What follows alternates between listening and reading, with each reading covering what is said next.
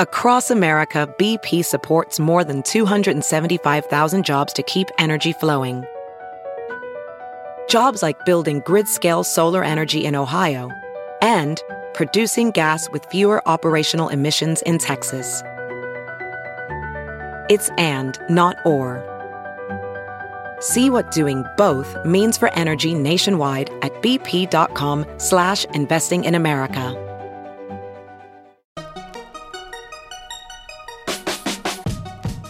Welcome to a bonus episode of the Tech Meme Ride Home. I'm Brian McCullough. You probably know MG Siegler. Once upon a time, he was one of the most prominent tech journalists in the land when he wrote for TechCrunch. Actually, for many years, he was at the very pinnacle of the Tech Meme leaderboard, which is a thing. Check that out. Nowadays, MG is a prominent venture capitalist at GV, but he still likes to talk about gadgets. Maybe you've heard him do so on Gruber's podcast. Today's bonus episode is nothing sophisticated. There's no deep dive level of journalism here. It's just two dudes looking at the recent slate of foldable phones and wondering if foldable phones are really a thing and wondering if it's a thing that we need in our lives. How about this? Let's start with the first one, which I feel like some rando might have snuck out a foldable phone before this, but the first one that we should think about is the Galaxy Fold. Right. All right. There's sort of two models of these foldable phones that people have gone with so far, and the Galaxy Fold is the first one. Essentially, it's two screens, right? So that when it's closed, you have a screen that it looks like a normal phone. You got a screen on the front, and then when you open it up, then it sort of looks like a tablet. Right. But it does look like a normal phone, sort of, except that, like, I don't know, the screen is pretty small on the forward-facing one. The first thing that I said was it's so narrow, right? And it's not only the phone itself is narrow. It's sort of like the dimensions of like an eraser from a chalkboard, right? It does look like that, yeah. But then, and especially because it's so thick, right? Like, well, it's narrow. We'll get to that in a second. Yeah. But I'm talking about let's start with just that. If it's closed and you're using it as a phone, it also has super thick bezels, so that in the sense that it's almost like you can only use it when closed for like triage, which maybe is interesting. Right. But that's not like the greatest screen I've ever seen just for using it as a phone. Right. I totally agree. It looks like, it's just basically a compromise to allow you to have sort of a regular phone factor that has the ability to open up into something larger. But we'll get to it, I know. But I think I like the way that Motorola is thinking about this more than the way that Samsung thinks. Well, okay, so then let's talk about that chunkiness. So closed up. Would it feel like I'm walking around with an eraser in my pocket? And by the way, no one got hands-on with this one, so no one really can tell yet. Yes, that's always an interesting signal, of course, when they keep these things in the sterile, enclosed environment. I mean, even Apple's done that in the past with certain products. It's not like they always do hands-on and you can touch everything, but they tend to do that more, of course. And this thing is, it was vacuum sealed away and no one could get their hands on it. But even still, you could see it, of course, and they released the video, right, of what it looks like. Presumably in use. And the weirdest thing about the thickness, beyond how thick it is, how fat it is, there's also that gap, right, in between. When you do fold it up, it's not sort of like evenly folded flat. It's like that Microsoft laptop, one of the Surface laptops. Yeah, the Surface laptop. Yeah, that has that weird arch thing that doesn't allow it to be flush. The two sides to be flush with one another. So I'm just not a fan of that look. It sort of looks like, in certain of the product shots, it looks like, I don't know, like two iPods sort of stacked on top of each other. But again, it's not fully flush, so it's just a weird sort of look. And what would that feel like in your pocket? I mean, it can't be great compared to what the current sort of phone models are like. And it's interesting, again, closed up. Like, I get it. Mostly what you would do with your phone 9 times out of 10 is sort of triage, where it's like, this notification came in that. So then maybe that super narrow screen, when it's closed up, is not a problem. But all right, let's move on to the next one, the Huawei Mate X, which again I said on the show, it's super great for people that are already calling the iPhone 10 the iPhone X. This one is literally called the X, the Mate X. Okay, right. But this is the different model of doing this, so that essentially there's really only one screen, right? Instead of calling this a foldable phone, it's really a tablet that you can just happen to close up, and then it's in sort of like a phone factor. And that makes more sense to me because I feel like it's, at least utilizing the same screen when folded turns into, more of a phone form factor screen. And that makes more sense. I just think I have a hard time believing that that's going to be like any good in sort of that, I guess in either version of it, unless they like totally customized Android to work sort of in a different way than it does right now. It's basically, is it going to be flipping between the phone model version of Android and then the tablet model version of Android? And there's going to be cognitive load like for a user trying to do that. It feels like they would almost have to do something from scratch, I think, to make this thing actually workable in a regular daily environment. Well, but again, I'm not done talking about the different parts of the Mate X, but I want to poke at that a little bit. All of these phones are presupposing that people will want to then, I'm going to do more serious stuff, so I will unfold. What do you think about that? Like, do you want, even though that feels like, it takes a second to unfold, but there is some friction there. Do you think people want to do that? So I should be like the key demographic for this type of device because I carry around the iPhone and I carry around an iPad like 99% of the time. I have both devices with me. And the thing in my mind that sticks out with these things is right now I carry around both devices because I use them for very different purposes. I basically use, the phone as my primary sort of computing device and like you said, triage of notifications and things like that, and just quickly scrolling through things when I have a moment. And then the iPad is much more of a sort of lean back type thing where if I want to read something longer, and because I have the keyboard attached to it, if I want to do some email while on the go, that's what I use it for. But I view them as two very different devices. So these guys are all trying to basically say, this should be one device, that the phone should fold out into the tablet, and then you can have both. I just have a really hard time believing that that's going to be useful for a lot of people. Because I do think that the standalone nature of those devices, like with the iPad in particular, is sort of what made it compelling to a lot of people. There's been a lot of talk that the Android tablets haven't done that well, right? And a big part of it, I do think, is because basically the way that the software was built and the way that they've been using it has been sort of like a larger just version of an Android phone. And people joked when the iPad came out that it was basically a larger iPhone. And I do think that that is the thing that if you had to criticize the iPad, however long it's been in existence now, 7-8 years, whatever.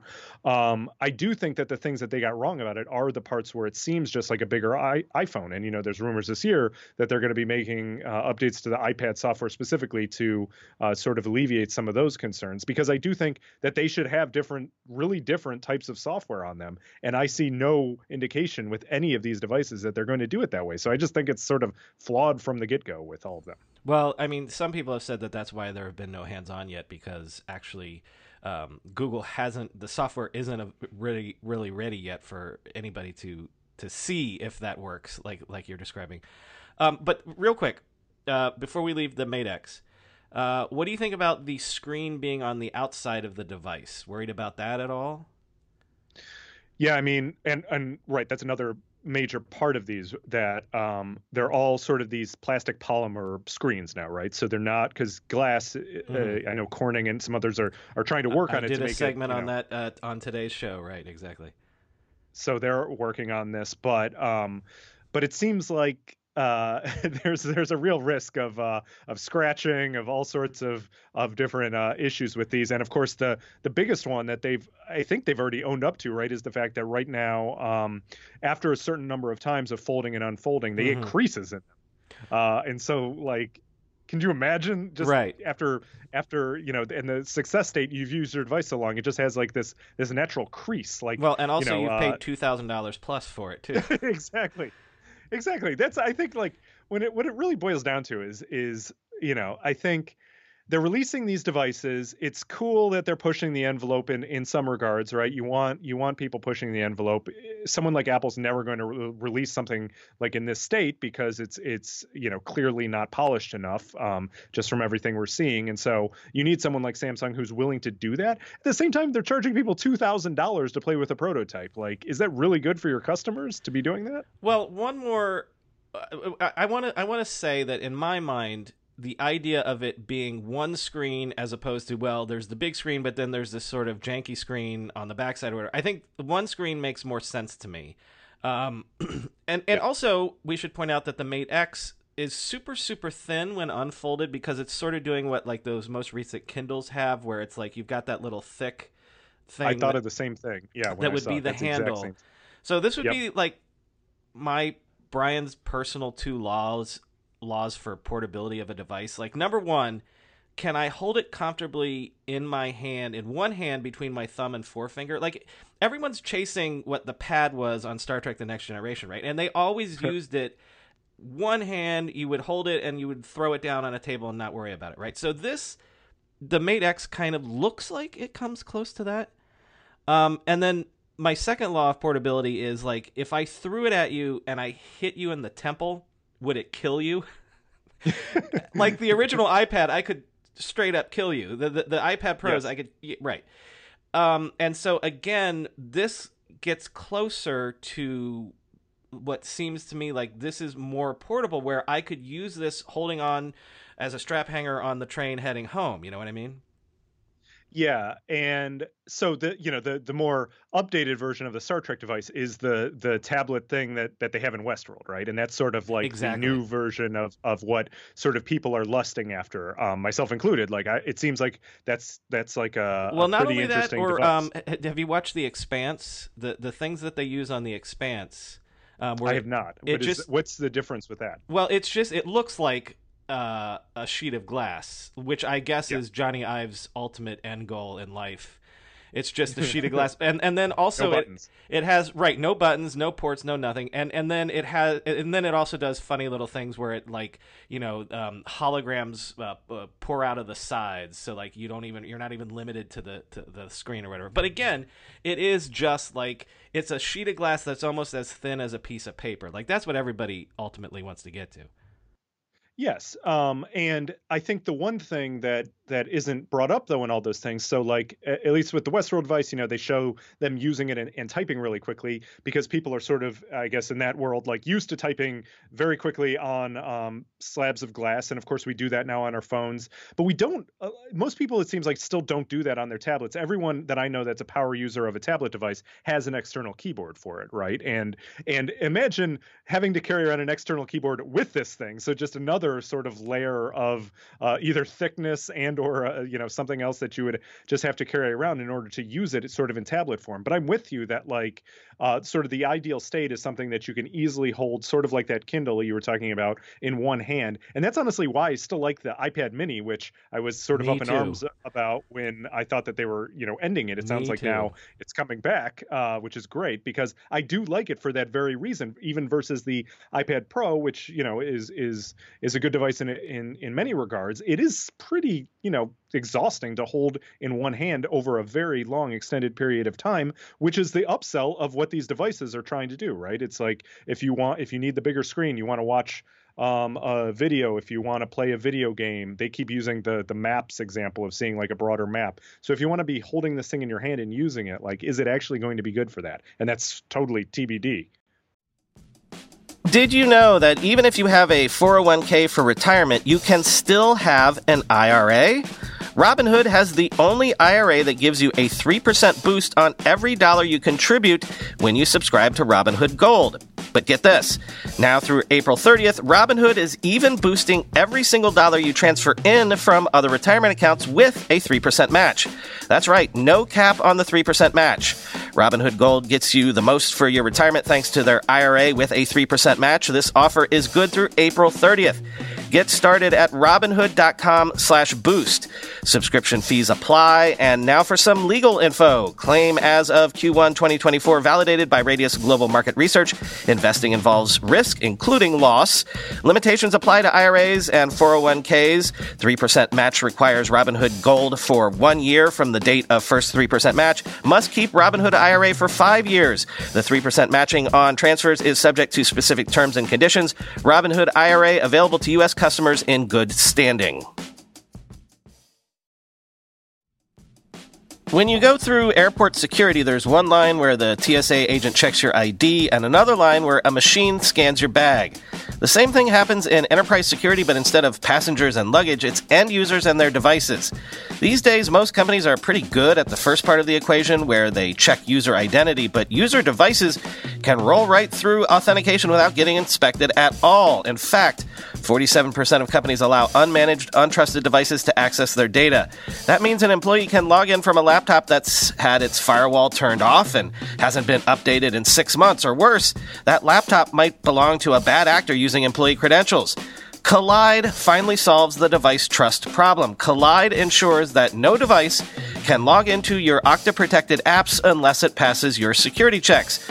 Plus, you can use Kolide on devices without MDM, like your Linux fleet, contractor devices, and every BYOD phone and laptop in your company.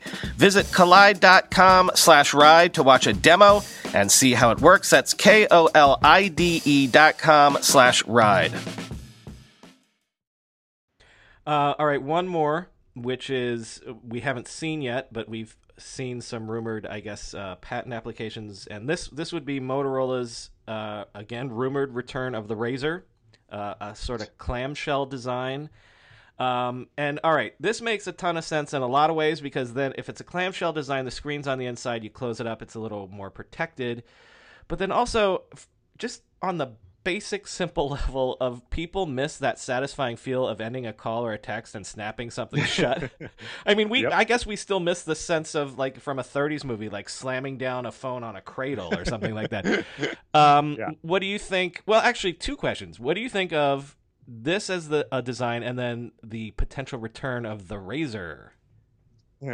So this is the design, as I sort of alluded to earlier, makes a little bit more sense to me, again, just in the sort of sketches that we see from the patent applications, in that so they sort of are owning up to the thing that the Galaxy Fold doesn't seem to want to own up to, which is that because of the way that the Razr was designed back in the day, and if they really are harkening back to that design, it allows you to have like a very small screen sort of in the front. And I could see that being actually interesting for notifications, right? Like, what if you just had a screen for notifications and nothing else? Maybe it had at a glance of like where you are in a map or something like that, something you could see in like a chiclet form. But again, I like that concept more than trying to, create the faux smartphone screen when it's folded. And then on the inner screen, obviously everyone again knows the Razr design from yesteryear, where it had this elongated form that would open, and you would have the keypad at the bottom and then the screen, up top. And so if it's all one screen and you could just have the digital, keypad when you needed to type, it makes more sense to me. But who knows how they'll actually execute this thing. All right, so then of the three, maybe the most appealing to you would be the clamshell. I think so. It may also just be, my younger years speaking. I just remember being super excited when I did finally get the Motorola Razr. I was one of the later people to get it because I was on Verizon, and back in the day it was a long wait for Verizon users to actually get it. And so I think I was there sort of waiting for it when it did finally arrive, and I was super happy with it. I mean, I used it for years and years. It was my last phone before the iPhone, and it was a great device. It was great how small it was, how easy it could fit in your pocket. But then, of course, as you note, the slamming down the thing to end a call was very satisfying. All right, a bunch of questions, maybe rapid fire to wrap up here. What's your take on if people are excited about the concept of a foldable phone? Like, every time a new announcement comes out, it makes headlines, but I don't get a sense. Do you that people are like feverish for this or excited about this?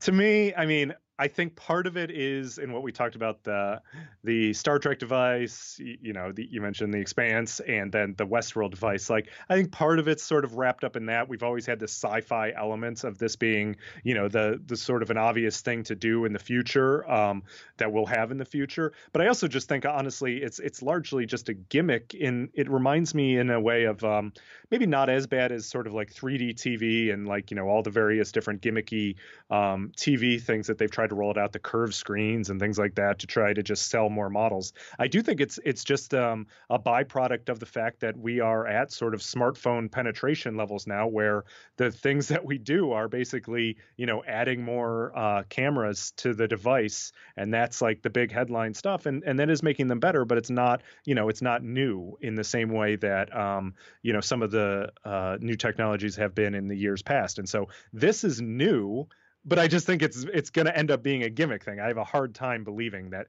people will actually like that. In that way, sort of talking about the 3D thing directly, it sort of reminds me of the Fire Phone. If you remember when Amazon launched it, like the big feature was like, being able to tilt it, and it had like this 3D thing. And like you were reading about that, and like I felt like from day one that was going to be a gimmick, and it ended up being, of course, that way. And I just feel like I have a pretty strong sense that this is going to be the same way. Maybe someone nails this in a few years once the technology is ready. But I also, again, I think that it's more than that. I think that people, if they really want this to be a device, they have to think about it as a different type of device than either just a smartphone and or a tablet, or the two merged together. I think it needs a different type of OS if it's going to work. I think it just needs really to be a fully thought out product rather than just sort of this prototyping that they're doing right now. Well, I'm going to push back on you just a little bit, because the main reason that I am not bearish on these yet is because I don't think that we can get that sort of experience of device envy until the first time we see someone pull this out and unfold it. And then people like you and me are going to be like, oh, yeah. The first time I see someone like pull it out and like they're on the train, it's like, no, they just unfolded it, and oh. So because what I'm saying is what you just said was every phone in the world looks the same. Right. Do you know what I mean? So I don't know that we can estimate the idea of the device envy that guys like you and I have, and the device lust, where this is the first phone that will be absolutely obviously different than everything else out there. And by the way, maybe the price actually works into this, because then you're signaling, hey, I spent $2,000 on this thing. Yeah, and that was the most interesting, I think, argument made, after this thing was unveiled, that like, yeah, this is the new status symbol. Like, people know if you have this foldable Galaxy Fold device that you spent $2,000 on your phone, and like, it is a status symbol. I just think, for me, a status symbol, it's not just the amount of money spent on it. I know it is for a lot of people, but if the thing is crap, it just shows that you have bad taste. It just shows that you're sort of a not a discerning buyer, and so the status is maybe not one that you would like to convey. It's not one that I would like to convey, that I would buy what is essentially a prototype for $2,000. Like, you're conveying that maybe you have the money to spend, but that you don't have the taste. And so that's not what I would be buying. But I do hear you about, if you see it and you immediately want to try it. I will say that before the original iPhone came out, I was honestly in the camp of being pretty skeptical of it, because I just thought, like, this is a lot of money to spend. Again, I had the Razr at the time. Was I going to spend $600, $700, whatever the original iPhone was, with no subsidies, of course, to be able to get that experience? And then I totally flipped on day one when it launched. I walked into the Apple Store, I picked it up, and within 10 seconds I was hooked. Yeah, and I bought it right there. So there's a possibility. I don't think that it's likely, but there is a possibility for what you're saying. Okay, well then, this is the obvious final question. Will over/under Apple doing a foldable phone within, let's say, 5 years? And by the way, the main caveat that I said on the show today is there's no way Johnny Ive is ever going to release a phone with a plastic screen. So we got to wait until Corning or whoever gets the glass right. But do you think over/under 5 years Apple has a foldable phone? I think that there's a possibility of under, but I actually think it would probably be something more like the iPad mini that went foldable rather than an iPhone folding out. If They'd that come makes from sense. the I other think, direction. Yeah. yes, I think that it would be a tablet that sort of folds up to be more portable and maybe has some of that functionality, like I'm talking about, a screen that's specifically for notifications or something like that, rather than it being turning into a phone. That's how I could sort of see it if I squint.